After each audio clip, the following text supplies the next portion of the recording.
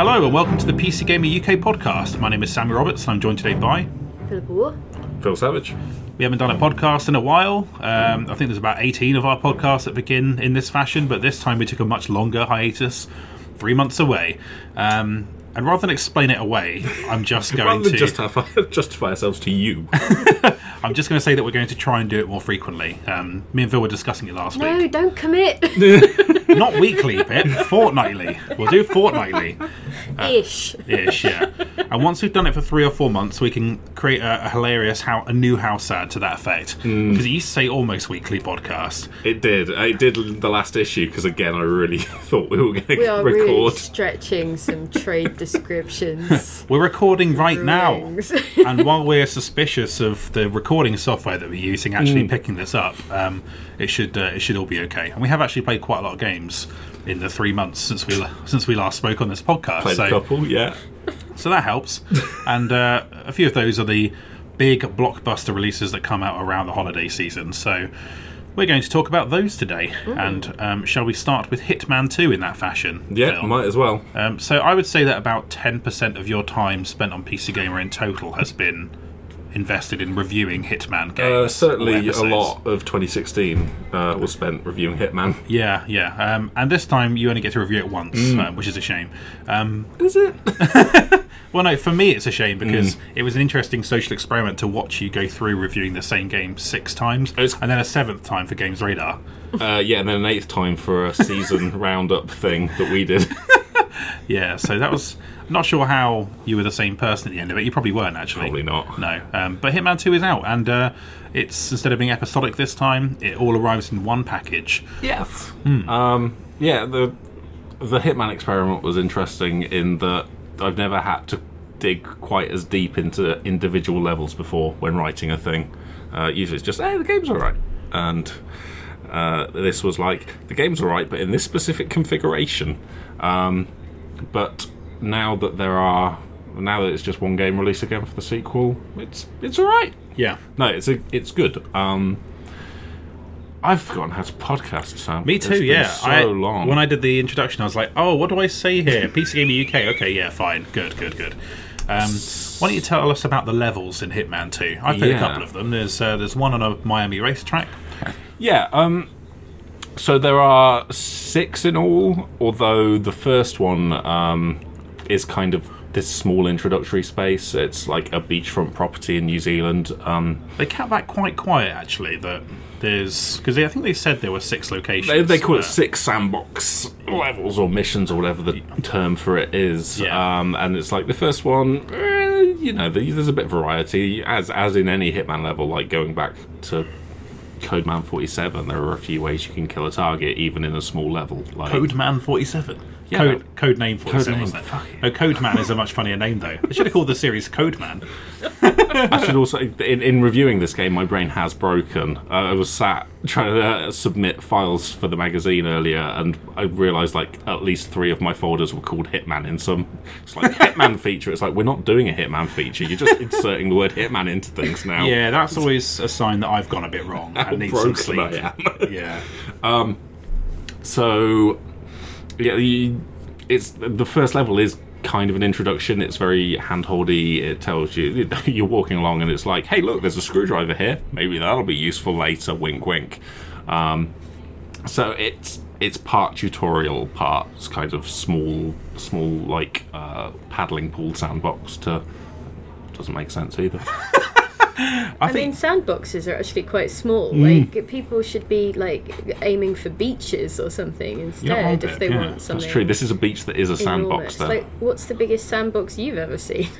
Also, how much use does a sandbox actually have? I mean, you can run like your little toy cars through it and build some little castles, but it's not like you can make your dreams come true with a sandbox. I mean, I guess the interactive potential of a sandbox is quite limited. Yeah, but it's very freeform. That's quite a good thing to bear in mind for games. Maybe it's less about live your dreams and more about adjust your expectations. That's very true. Yeah. But it looks like it's an illusion of freedom, but really it's very limited, but in a larger space. Yeah. Okay, good. So the first proper level then is it's that Miami one with one of your targets is doing a race, and these Le Mans cars, and that's sort of just happening as you explore the grounds, and try and get to grips with like a lot of them are very complicated spaces. I find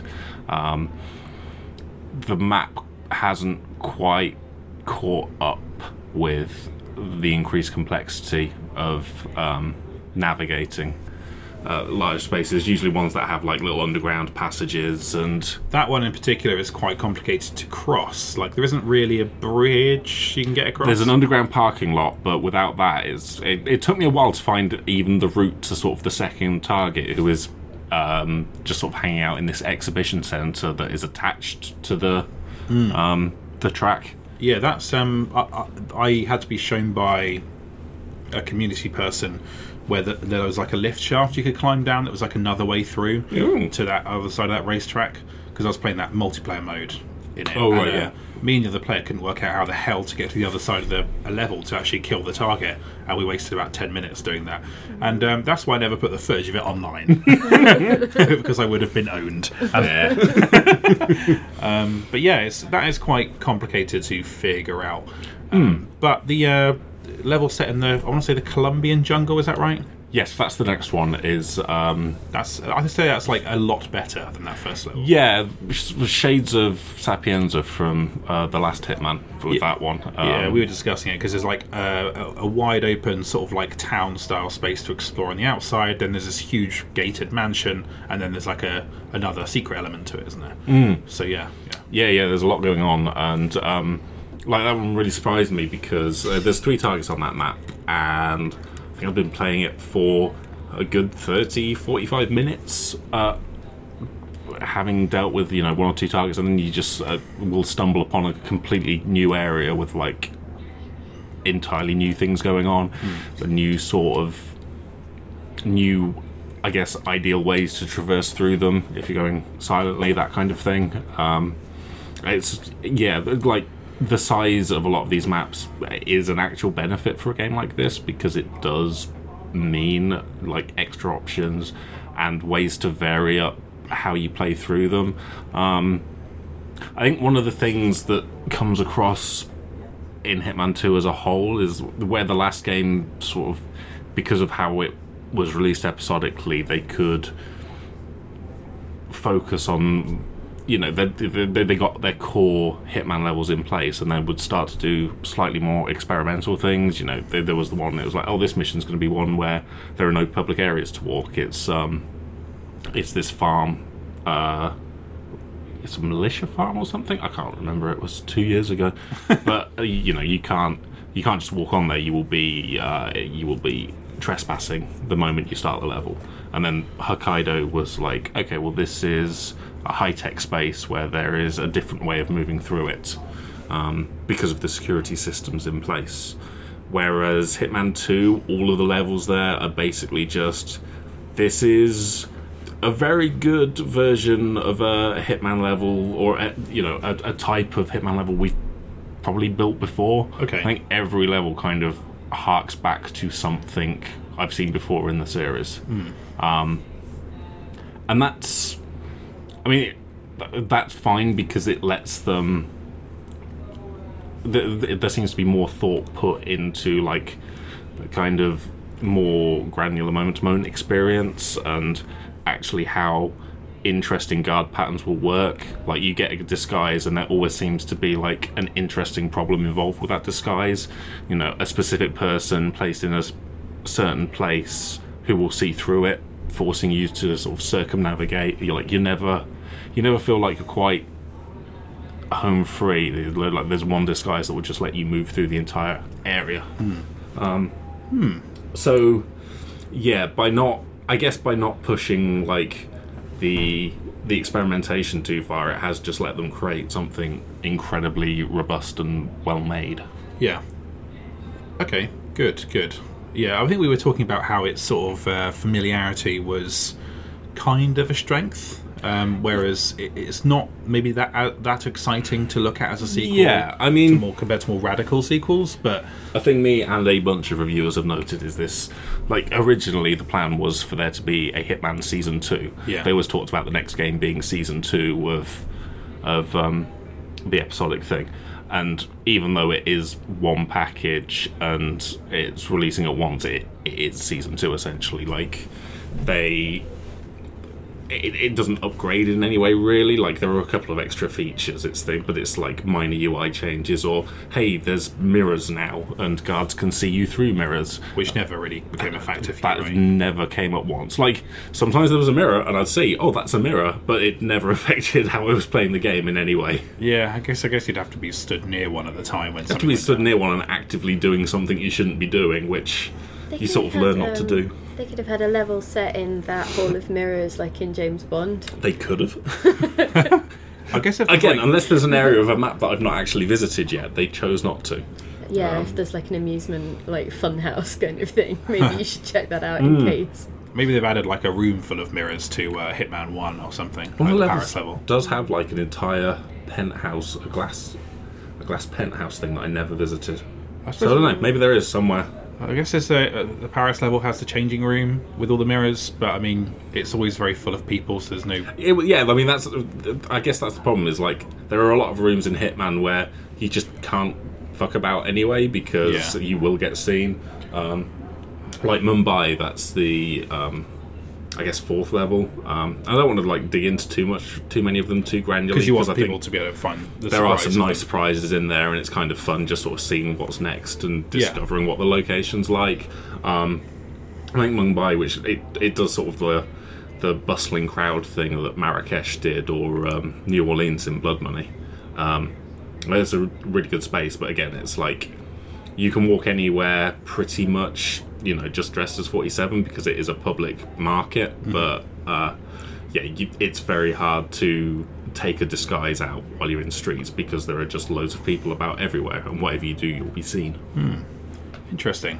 Okay. Given, like, it seems to be more of the same but in a good way. If somebody didn't know where to start, like, would you say that they should go straight for 2, or is 1 still like a better or a more innovative? To an extent, 1 has been almost completely surpassed by 2, like, not just surpassed but consumed as well. 2 has consumed the first game. Like, I'd suggest to get this one, because also it is very slick in the way it enables a bunch of options that let you kind of easily get to grips with what it is. By default, there's this mission story system, which is a lot like Hitman's Opportunities thing, but it is a way of sort of guiding you through, okay, you've overheard a little plot strand here that will take you through a target, will take you to the target that you're after. Here are the steps you need to complete to follow through on that. And it sort of lets you engage with the more kind of practical aspects of playing the game, things like, okay, how do I take this disguise off this person without them being found? How do I sort of hide bodies, that sort of thing, and get you towards your objective, but it removes a bit of the kind of puzzle-ish element, which, if you're trying to figure out how to play, is quite helpful. And you can, you can either turn that stuff off, or you can sort of minimize it as well, so that it's not quite as in your face. Like, it'll tell you what you should be doing next, but it won't show you exactly where to go to do it, and that sort of thing. So there's a lot of scope for that. And the 2016 Hitman did that quite well as well. But the thing with Hitman 2 is it's clearly designed as the platform for what the game's going to be in the next year or so. There's a thing called the Legacy Pack, which is free if you own the first game, and I assume you'll be able to buy it for however much when it's out, and that's just all of the first game's levels slightly spruced up, and they're just available in the Destinations folder of Hitman 2. Like, there are both campaigns are in the campaigns menu, along with Patient Zero, which was like the Game of the Year bonus DLC, and the tutorial, which is the same tutorial Hitman had. It's just they've just taken it and put it into Hitman 2. Like, it's a big chunk of stuff. Like, I think, like, if you get all of it. If you've got the first game already and you get Hitman 2, it just feels like this big, again, platform for this type of mission, and they're going to keep expanding on it. I think they've announced 2 expansions already. We'll add a new location each. That's really cool. Yeah, so, and from there they'll add all of their kind of weekly online stuff, which is Sean Bean murder, for So one thing. there's only 1 week of Sean Bean, though, right? And they've been 1 week promoting it. ever of Sean Bean, although he is called the Undying, so maybe they're planning to do Every a few week you missions kill with it. Sean Bean. Every week you Yeah. kill Sean Bean. That seems like a good use of the investment, you know. Maybe Maybe it'll be like once every 2 months you get a little Sean Bean treat. he plays a different character each time, maybe, and comments on how he's died several times before. Maybe he just comes round. Like, hello. It's a very novel addition, isn't it, Sean Bean? It's very marketing friendly, I would say. Just like, oh yeah, that guy dies lies in the game where he dies. Like, It's kind of weird to see where the money's been spent in like the development of this game, or where it feels like money's been spent, because like the presentation of a lot of the story, for instance, the cutscenes, they're all just like not static but like dynamic images, and it's just a storyboard essentially. I think that's okay though, isn't it? I mean, it's fine. It's just weird when they've also got missions from the first game or the tutorial cutscenes in there, and they're fully animated, and you go to the second and it's like, okay. Yeah, that is weird, isn't it? That is a But good. then also Sean Bean's in it. I had a weird moment where that Sean Bean trailer popped up on YouTube this morning, but for some reason, you know when your brain just glitches out on something, and I had convinced myself that I'd imagined Sean Bean and that he wasn't a real person. So I just looked at this trailer. I was like, "Is that Kenneth Branagh?" Like, because by default I thought that Sean Bean doesn't actually exist as a human man in the world, because Kenneth it Branagh had just plays come Sean from a Bean dream. plays The Undying. That was a weird moment, and then I was like, wait, the advert has now timed out sufficiently that I can just fast forward to whatever the thing was that I was trying to check. So I'm going to defer this problem. Okay, well, to the listeners out there, Sean Bean is real, as far as I know. So I mean, you say. I've never seen him in person, so, you know, fair enough. Well, when he comes round off the back of this Hitman stuff. Okay, good. Well, that seems like a good note to wrap that up on. Yeah, I'm looking forward to getting through those levels, and I'm glad that Hitman still exists, even though I think they've picked a very poor time of year to release it. I mean, possibly, yeah. after Red Dead and before Fallout, like, that's just going to get ignored there, I think, whereas if they released it in January, nothing else is out in January, and it could have got a bit more attention. Because I feel like the people that I know who really like Hitman will make time for it. Like, it doesn't feel necessarily as though it's a game that is courting a really wide audience. It has a contingent of people who know it's their kind of thing, whereas the others sort of target more broadly. Yeah, that's very true. I think, like, my assumption would be, though, that they are hoping after the first game struggles they would find a bit of a broader audience, and they're less likely to do it at this time of year. Like, I mean, that's all like business talk, though. Save it for gamesindustry.biz, you know. I mean, don't know why I'm even talking about it. People want to hear our thoughts about the Q4 calendar. And its IP potential or whatever. All right, Phil. So your next game is Forza Horizon 4. That came out a little while ago, but we've not discussed it obviously on the podcast. Piv, have you played this one? Nope. I tried, and then I drove through a dry stone wall, couldn't run over a sheep, stopped, got out, took some pictures of the wildlife or whatever, and then never went back. Oh. It was the free demo, because my work PC didn't run it smoothly. Right. So, yeah. Yeah, well, so we need to get those processes changed, don't we? Tom had to go home yesterday to play Hitman, didn't he? Because our Office PC processors couldn't handle. Because his processor cannot handle the game. Yeah. I'm reminded of the time that when I played Arma 3 in the office, and my PC started smelling of smoke, and it turned out it had blown like cooler fluid all over the motherboard. Arma 3 broke it too demanding. Yes. Yeah, but because I really enjoyed my Forza slideshow. Yeah. Well, it's people seem to really like its version of Britain, like notably more than people have seemed to enjoy the setting in previous Forza Horizon games, perhaps because it's so familiar.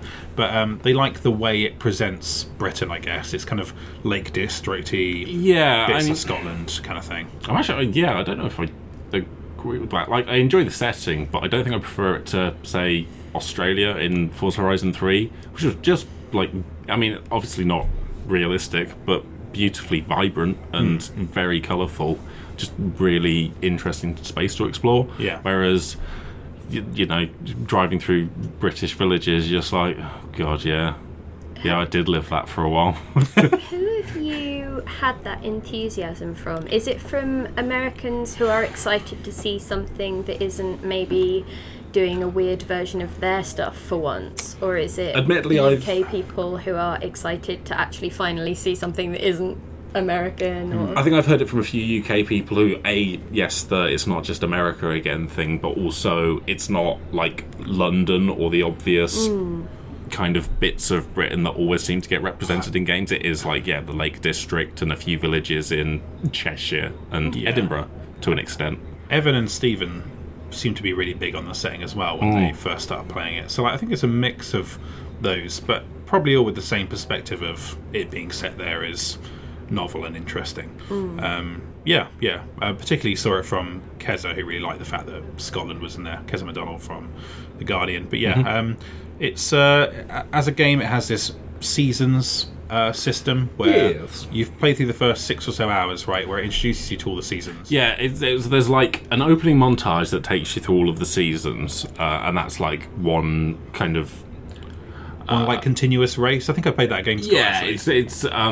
It's less continuous than a lot of previous ones were, because they actually put you in different cars and things. It is like these 4 kind of cuts with snapshots of things you'll be doing in each season, and that's probably like a 10-minute introduction, and then you play essentially a single player thing that is takes the structure of a lot of the Forza games, where you're earning respect or influence or whatever the hell this stupid millennial YouTube influencer bullshit currency is to clout unlock the next season, and that's probably 5 or 6 hours or so, just sort of touring each one to get like an idea of it, and then you're booted into the actual game basically, which is it works on a weekly real-time cycle where everyone's just on the sort of shared version of the map.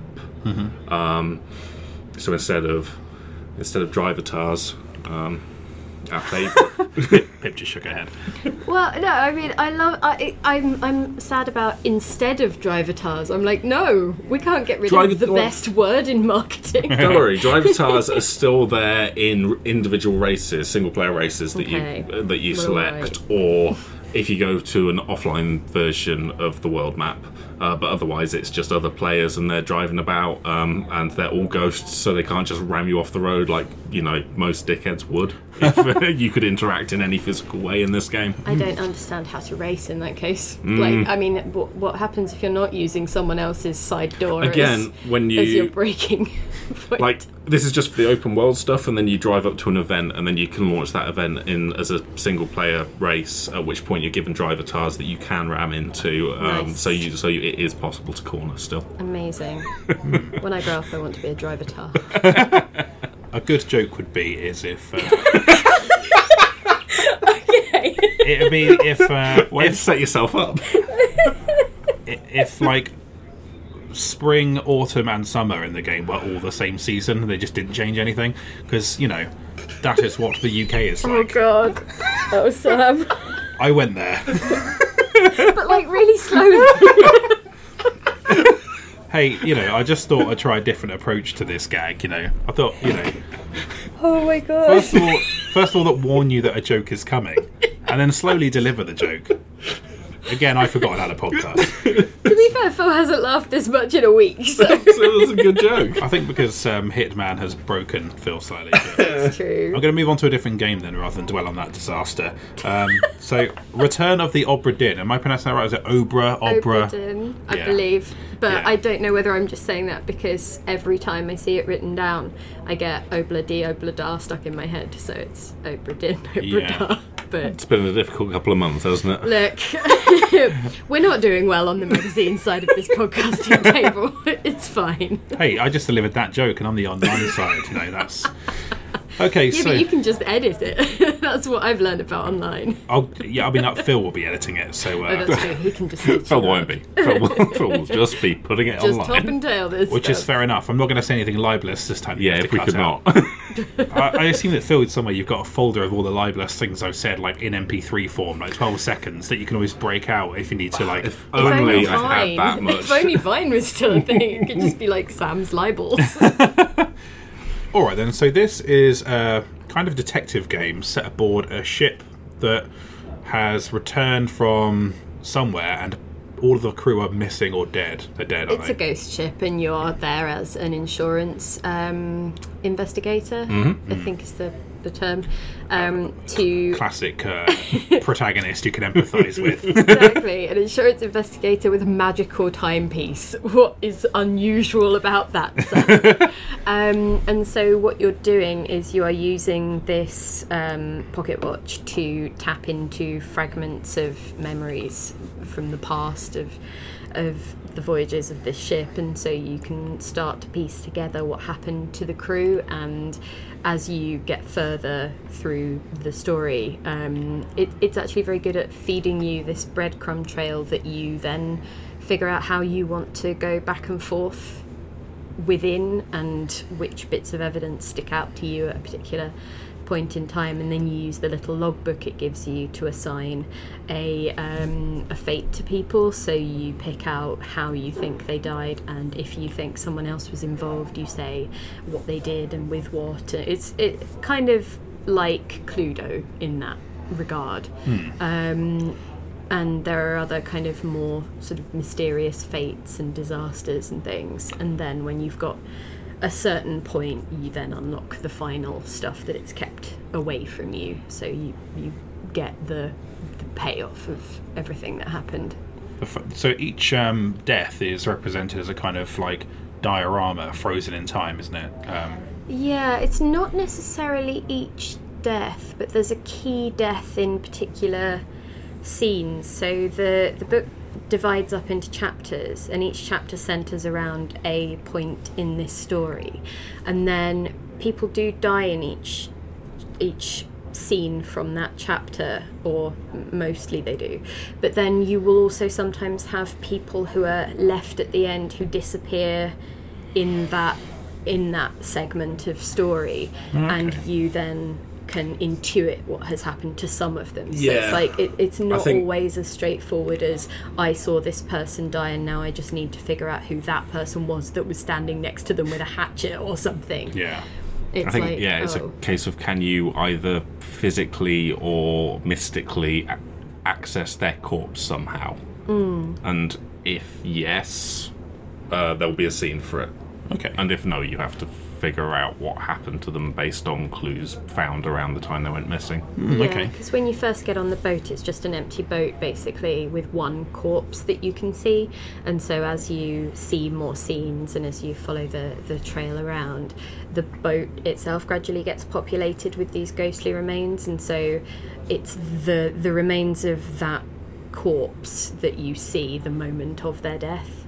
So you'll maybe see somebody dangling off the side and you'll use your pocket watch on them and it'll show you that snippet of scene, and other people might disappear during that moment, but it centres on that person. So you might see other people in the throes of something bad happening to them, and then you would maybe intuit that if they're not in the next scene on that chain, that's the moment that they disappeared, and you'd infer what had happened or use logical deduction. This is what you described there pretty much speaks to the strength of the game, which is that it's an open-ended feeling detective game.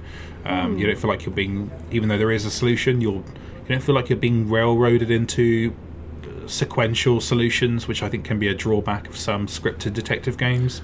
Well, it also feels like, because Phil and I compared notes afterwards, and one of the things that I wasn't sure how I felt in that moment, but I actually quite like, is that you don't...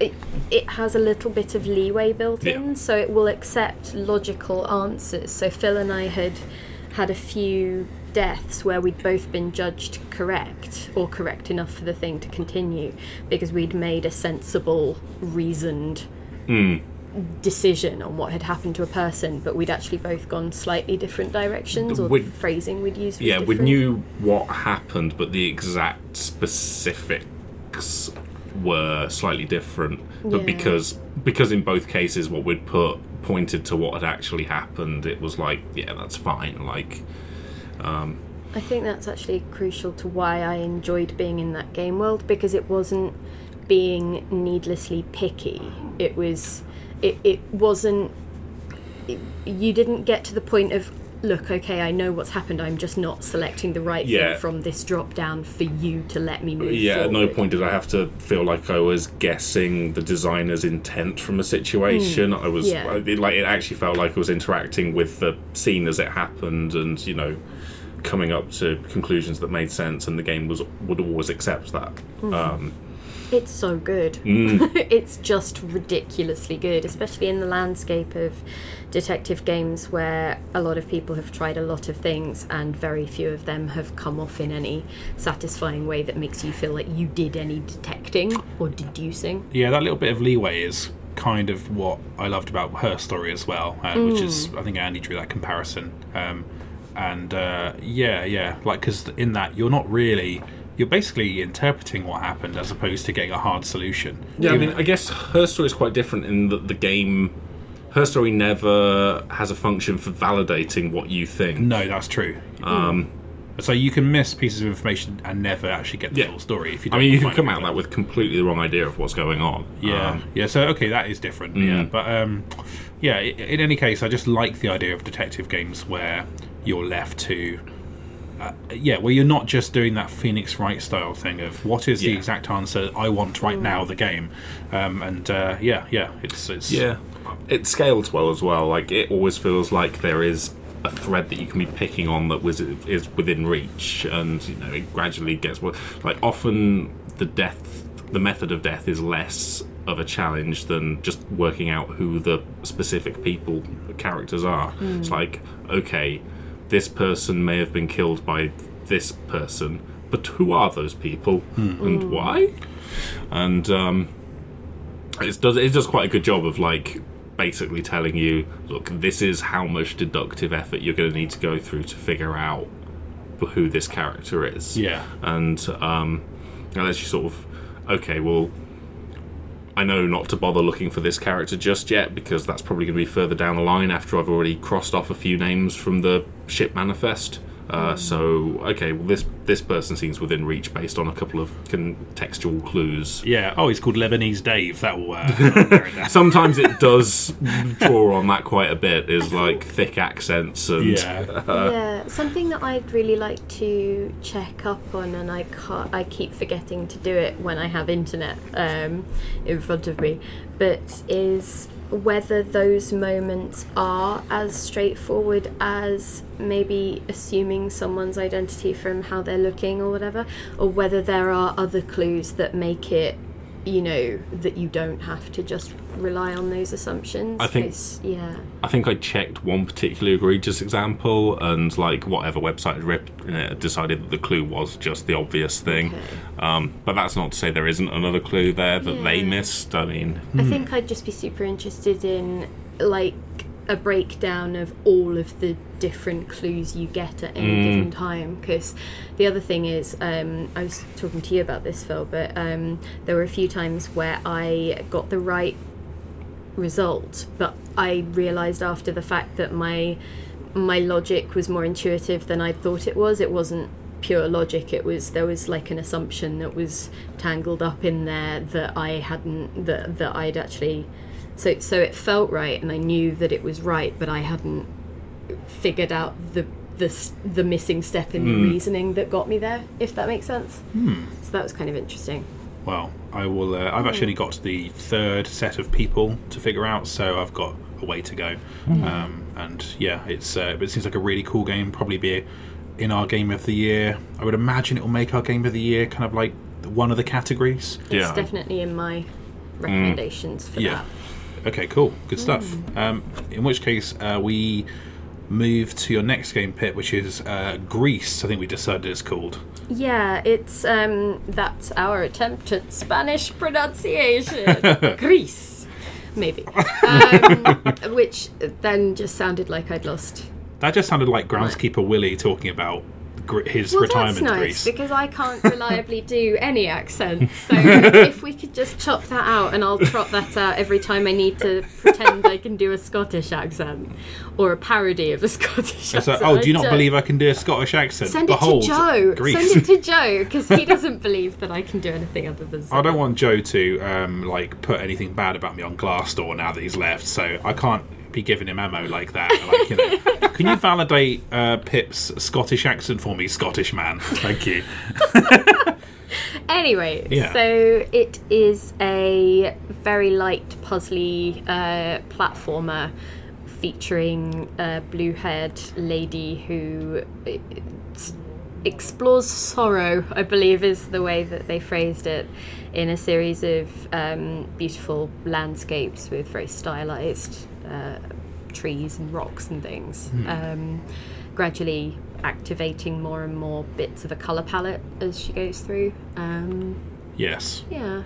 Sort of So Sad RN, the platformer. But this is not the first one. This is what we were discussing earlier, wasn't it, Pip? Was to what extent it's familiar, and whether that means that whether that takes anything away from this game as it is. I think it does a little bit, just because a lot of the elements are so familiar. I think it depends on how many of them you tend to play in general, because I think you and I have had a very different recent play history, so my gaming palette tends to have more of that kind of thing anyway. For sure. So I get a little bit more immune to some of the things that I think maybe would strike you as charming or a nice change of pace from the blockbuster stuff, like Odyssey that you've been playing. So it's, it's like, what, a thing that I can complete in a reasonable time frame for a human man? Yeah, I think it's because we wanted something on the site for it, so that forced me to sit down and play it, whereas otherwise I probably would just trundled on with the 90-hour games that people keep releasing.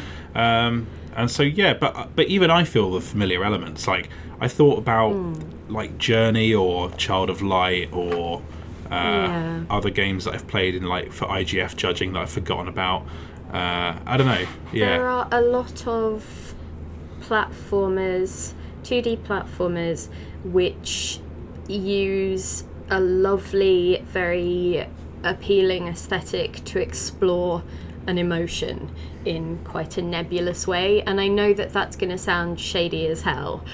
No, I don't that think description, or it has the capacity to, and I don't think that that's a bad thing, but I do think that the thing that each one needs to do to exist in that space is to be different enough aesthetically, because people enjoy playing them. They're very low stress. They're very pleasant to be in and to look at and to enjoy, almost in a kind of Instagram consumption way. And I think that maybe is a strength of theirs, and it's a function that they fulfill. And this ties into the other part of the conversation that we were having earlier, that I think a lot of people feel like they're not praising a game if they're not saying that it's not like genre busting or like the greatest thing since X. It's and this maybe ties back to the Hitman conversation as well. It is enough often that a thing is competent, it does the thing it needs to do to be different enough that you play it as well as other things. And that was something I was kind of conscious of reading the other reviews of Hitman 2, because other people thought they'd bother stepping on my turf. Hey, Hitman 2 is a stew, okay? It is. We're going to have to start editing down. Thick, it is full of meat, it has potatoes and dumplings, and sometimes you can serve it with Yorkshire puddings, okay? And that's Hitman. That is Hitman. This is all saying it. That is a Hitman that I know. But it's been interesting seeing how people kind of frame that element of, yes, this is, the game again, but different. This is a problem with games reviews. You were talking about this, Pip. So I'm not going to steal your point. Do you want to? I mean, we're just roundtabling this point now for a bit. But it's something that that I was particularly aware of when I was seeing people talk about Red Dead 2. and it's this sense of they didn't feel like they were praising its achievement in terms of the look and the expertise that had gone into it enough without adding all of these other adjectives. And it's kind of like, but it, to me, it was like it isn't redefining anything. It's not breaking any of those genre conventions or whatever else. And the fact that if you're not doing that, you're somehow not achieving. Like it's clearly a very beautiful, very intricate, very long game with a lot of people's expertise tied up in it, for better or worse, with the whole crunch side. But it should be enough to just say it does the thing that it does. Yeah.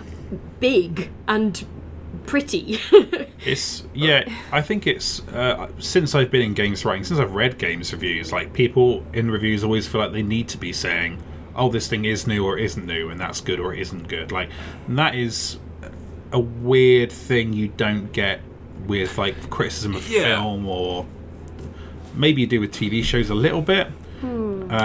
But I don't know. But I think genre TV is more accepted, or like, sure.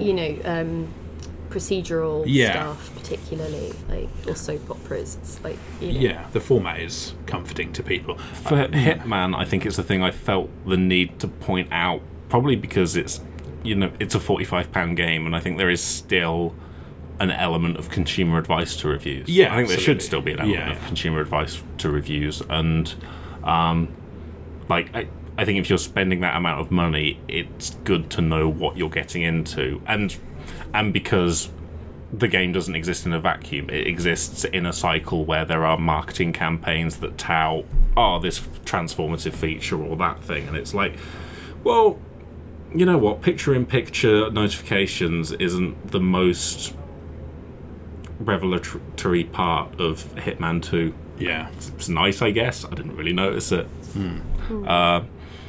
But that doesn't stop it just being a great collection of the type of game experience that IO are really good at making. Pulling that back round to Greece then, like, I think that, I agree. Sort of, I end up falling between those things a little bit, I guess. Like, I know it's familiar, but I nonetheless admire the artistry of a lot of it. Like, I think it does clever things with scale, like in terms of how the camera will pull out and show you tiny in this giant ruined environment, or the animations particularly. There's we were talking about the bird earlier. There's bird, which is, it expresses movement and vitality by not being an entirely defined static shape. It's a bird, but it also flows. The actual sort of the shape that it takes morphs a little, almost like smoke or like water at points, to express that kind of living, mobile kind of It's like a shuttery kind of effect they use in the animation as well, to sort of slow down the frame rate of the animation to make it look more like you're watching something old, an old animated something. So there's the trees particularly. There's an old Disney artist who did things for Sleeping Beauty. There's some very specific imagery that comes to mind that I will link you to after, because I think you might be interested. But it does definitely have that earlier vibe to it, that earlier kind of stylistic element, but also because it's but because it's dealing with the idea of sorrow. I've been thinking about that a lot today, because I think that if I'd like to check a language corpus to see if this checks out, but the idea that I have is that sorrow is actually a very not staged emotion, but it's caught up in presentation in a different way. Like, people use it more in poetry or in sort of this not sanitization exactly, but of grief, like making it manageable. And so sorrow for me conjures up images of like angel statues in graveyards and things like that, and the statuary in the game taps into that as well. And I don't think it will be a coincidence, because it's made by somebody with visual literacy, and it's clearly taking inspirations from a bunch of places. But yeah, because I'm still trying to figure out how I feel about whether it achieves what it sets out to do, because it says it's, you know, explores sorrow, or like takes you on a journey through, and I'm not sure how I feel about that, because I'm not sure how much of a, it's going to sound so right, I'm just going to go full, let's do it. I'm not sure how real of an emotion sorrow is that you can explore it. I think it's highly curated and highly refined into poetic expressions of suffering or sadness that smooth away all of the worst or most scary elements, and so I'm not sure what necessarily there is to explore that isn't aesthetic. It seems like an artistic, very romanticised version of sadness and grief to an extent. Yeah, I picked up on grief more than sorrow, actually. Yeah, like I think even one of the achievements you unlock is one of the stages of grief, maybe. But either way, Pip, I think that it asks you to meet it more than halfway with interpreting whatever the fuck its symbolism means. Like, I mean, you can have a broken statue of an attractive lady, like massive in the background, looking sad, and I mean, I could write you some A-level English lit bullshit about what that means, but I don't really know. And so I've owned up to that in the preview. I'm like, I mean, all of this imagery is nice because the artist is very talented, but I don't think I won't pretend it means anything, because the game isn't telling me enough. Yeah, I think that's something that those games tend to lean into, for better or worse. I think there's a lot to be said for allowing people space. This maybe harks back to what we were saying about Her Story, but you know, it gives you space to put an interpretation on it. But if the game is kind of doing very little of that work, you do then just suspect that you're bringing too much, or that that's maybe not in the game. You're not seeing, you're more actually just using it as a mirror for things that you're interested in. Which I wouldn't mind pointing out if I felt like it was doing enough to make me project that onto the game, but because it isn't, I'm not prepared to give it too much credit for that. I'm wary that I told you two I would keep this to a lean time frame, so I'm going to move on to the next game now. Okay. Megaquarium, Pip. It's great. It's got loads of fish. Brilliant. Yeah, it does. Hell yeah. You picked up on this. I don't think anyone else reviewed this at the time it came out, apart from us. But it's a game you've been following. You did. I think any game where you're looking after some kind of animal or something that's like an animal, like a dinosaur. I mean, it was aquarium specifically. They could not have handed it to you anymore. Yeah. It was at Resd, actually. I was walking past a room, saw some fish on a screen. It was like a very early build, and I was like, right, I'm going in. Step aside, paying customers. From developer of Big Pharma, right? Yeah. Twice Circled, I believe, is the name of his studio. His name's Tim Wicksteed, and so yeah, it's a tycoon kind of style game where you've got, instead of a theme park, you've got an aquarium building, and so you're putting in tanks and the equipment that you need to keep things at the right temperature or the right water filtration systems, and then you plonk in a bunch of fish. You ideally check they won't eat each other, or that they won't be terrified of each other. All of those things that definitely I remembered to do all of the time. And you hire staff, and you have little concession stands and things so you can sell them merch, and then you let it run and see what needs fixing. Cool.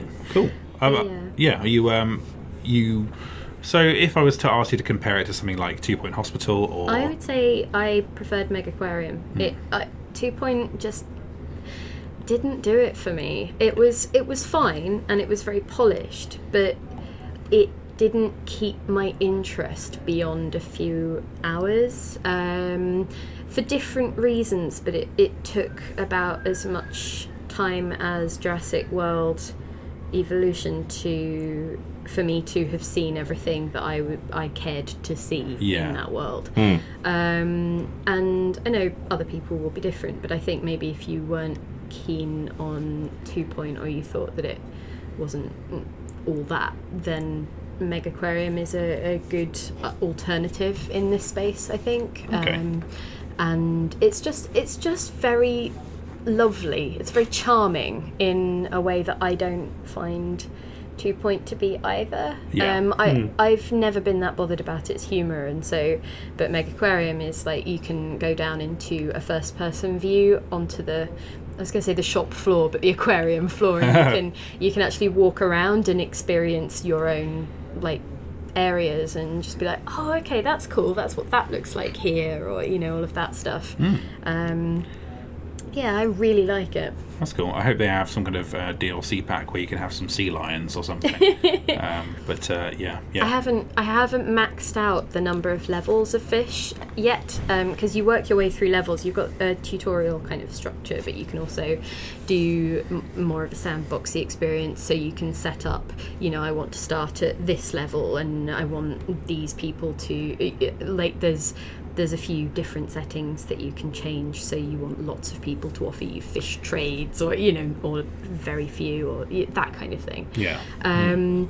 But I've purposely held off doing sandbox and just activating the highest level, because I think at that point that would break the game in my head, because I would have seen everything and it would have just become, oh, okay, well, I can just do whatever, it's creative mode, I'll just it loses the friction that keeps you engaged, I think, at that point. But other than that, great.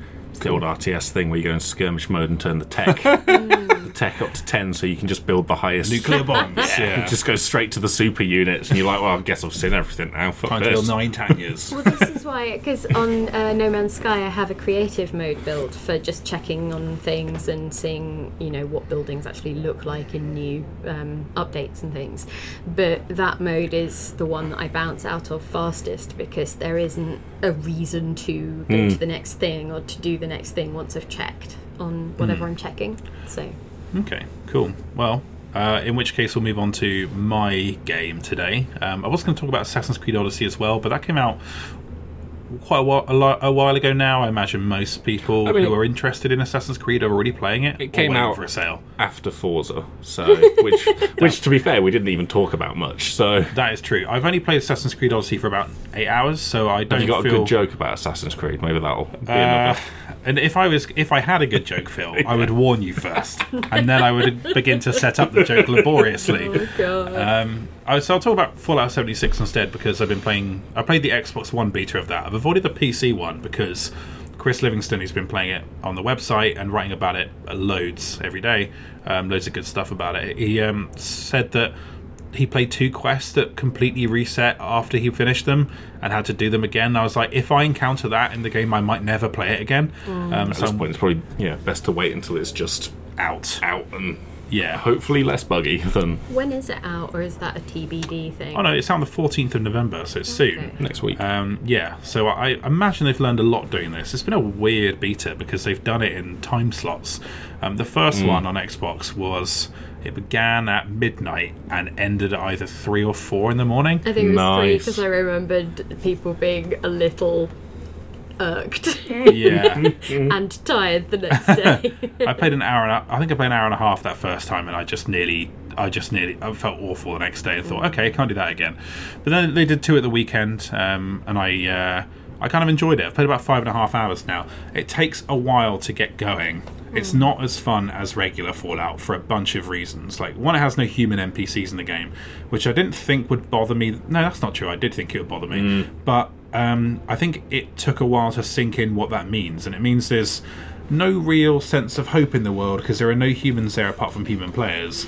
And it means... who are obviously all hopeless. Yeah, so if you go to a settlement, there are lots of nice... It's a gorgeous map, full of amazing little environments and bits of West Virginia, kind of brought to life in that elevated sort of 40s sci-fi, sort of 30s sci-fi that Fallout does so well. 50s is what I'm thinking of. 50s was the decade you're like after. Dark Skies, but good. Yes, yeah, or like Forbidden Planet, sort of, that kind of thing. And so, yeah, it's a nice Fallout place, but without having any sort of human NPCs to interact with, it loses something for sure. And then there is the fact that other human players are there, which I haven't dealt with them much yet. I've been roped into a couple of events, and a few people have optimistically asked me to join their group, and I've just declined because I think they think, oh, it's a multiplayer game, so you'll come along with me, and it's like, definitely not. I'm here. I'm going to explore this world on my own, and then we'll team up.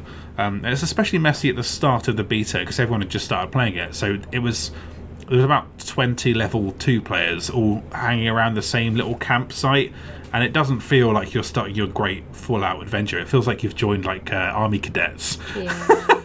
And everyone's like a sort of like petulant teenager who doesn't know what they're doing, but they're excited to get their first like pocket knife or whatever. But I got further enough into it that I wasn't encountering human players as often, and I was just enjoying exploring its map and taking on quests. And there is a main story thread. Even though I can't really remember what was going on in it, because when it's not delivered by humans, it's just harder to be as engaged. Like, it's a lot of finding bodies with notes on them, or like audio tapes, and it's just not as. Maybe Oberton isn't for you. Yeah, this is the thing. I pointed this out in my preview. I was saying that like perhaps I just lack imagination, or I've forgotten what games were like, RPGs were like before 2004. But yeah, it's just hard to go back when you've played 3D Fallout and you're used to all those methods of delivery when it comes to giving you quests. I think even then, it's one thing to have like fully realised characters and voice acting, but just having a sense of NPCs populating a world to just give it a bit of texture and it's weird that that does seem strange. I don't see what it loses by having them there. Like, do they think that maybe because there are other human players and they're meant to play the human part? I mean, the premise of the game is that you're going out to reclaim the world and rebuild, but I don't know. But Fallout had people who survived all Fallouts had people who survived the blast and weren't in a vault, and I think it just would have added extra colour to the world if it made it feel more like Fallout as people are trying to acclimatise this sort of multiplayer hybrid thing they're doing. Or like, even if they just hadn't made that explicit, and so the idea was you might bump into something. You might well not. It might be a barren wasteland, but just the sense of will I that feels maybe, to me, that would feel absolutely key to exploring that world in that time frame. It's like, did anyone else make it? Like, is there anything? Like, the other thing that I remember they seemed to lean hard on, at least in the marketing that filtered over to me, was the West Virginia mythology and the sort of cryptozoology side of things. Is that something that they've put in the beta? Or there is. So there's like Mothman is in the game, and there are other like Wendigos, I think, and other sort of strange creatures. And Mothman, very, very cool design as well. Like people have been posting selfies with it because it won't always attack you. There are different variants. A torch, will it come over? Just bumps into it. It's like starts headbanging on your lamps. There are Mothmen who will attack you, but there's apparently what Chris Livingston calls a wise Mothman. That's how was called in the game. That will just kind of be quite chill and hang out. Tell you what to do with your investments. So I think that's a cool element. I've not really found anything out there yet like that, but there are lots of new and interesting Fallout beasties. I got into like a public event where this gigantic flying mutant thing started attacking me and another player. I was only there looking through scrap and stuff, but because I was in the proximity of the event, they were like, yo, you started the event now. And it's like level 30 and it just swoops down to attack me. That's like Destiny. It's like you just wander too close to something and suddenly it's like this dude's got beef. You're like, oh no. Yeah, there's one quest where I got 150 caps saying, oh, well done, you completed it, and I hadn't done anything. I was just walking through the area at the time, and I think they thought I was participating, and they'd finished it while I was there, so I got a reward, and I was like, okay, right. I mean, fine, I'll carry on my journey now. Some mixed feelings on it. I feel like about half of Fallout's players will probably hate it, but the other half that is interested in some kind of, maybe interested in survival games or other sort of like low-ish player count multiplayer games with that create dynamic stories. I don't know. I think it's got something for sure. There is something there, and I'm interested in whenever people experiment with those, combinations of number on servers or a different variation on maybe a familiar genre or experience or something that got big over the recent few years.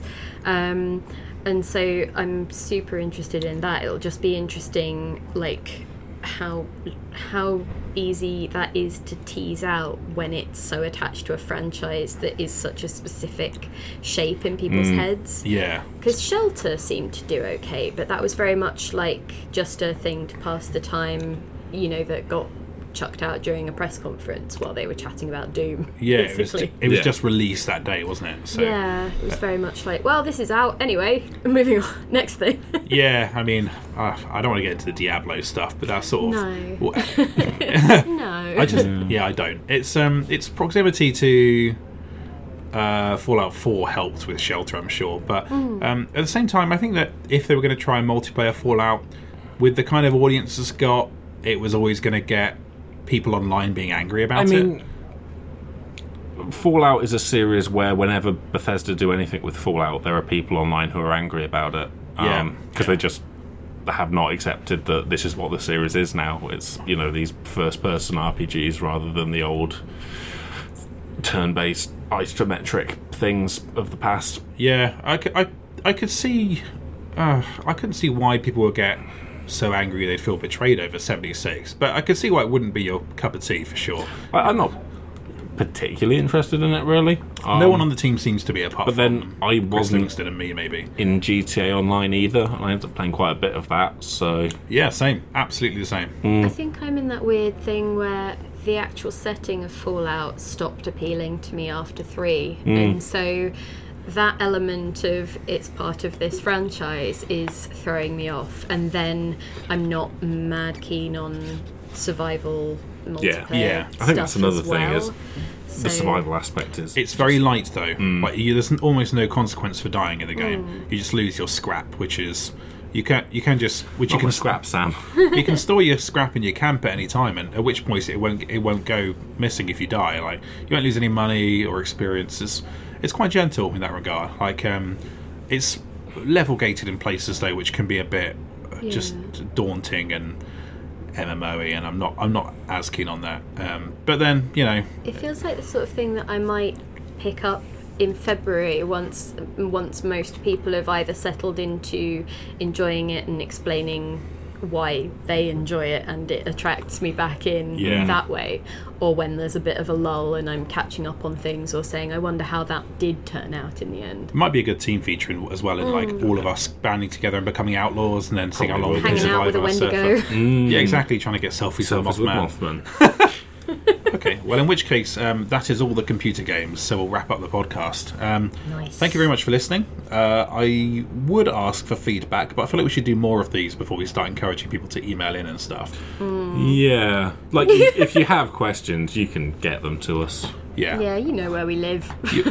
Online. I mean, not my actual house. That would be weird. I assume most people who listen to this are MAG subscribers anyway, so they'll know what our contact email is. But either way, I'm just not going to encourage it necessarily. In that case, shall we just there's the website, which is pcgamer.com, yes, which is continually excellent, and there is the magazine, which is excellent in a monthly cycle, which is on news shelves. Yes. News shelves. News shelves. Or delivered to your door directly. Exactly. If you would like to or go in that digital route. format. Hey, or that. Yep, you can subscribe to the magazine from $14.99 a quarter, I believe now.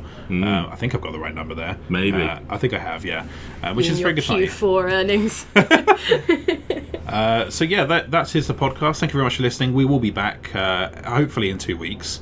That's what we're aiming for now. Yeah. Just going to go back to being fortnightly, not be over ambitious and pretend it's weekly. Ish. We'll have had a bit of practice by then as well. We've got one under our belt now, so it might go a bit smoother than whatever the train wreck at the start of this one was. It was fine. I think we're just talking about 0.75 times the speed we used to. But then I've been told that we talk quite fast on the podcast anyway, and so yeah, this might be more relaxing to people. That's the end of the podcast. Goodbye.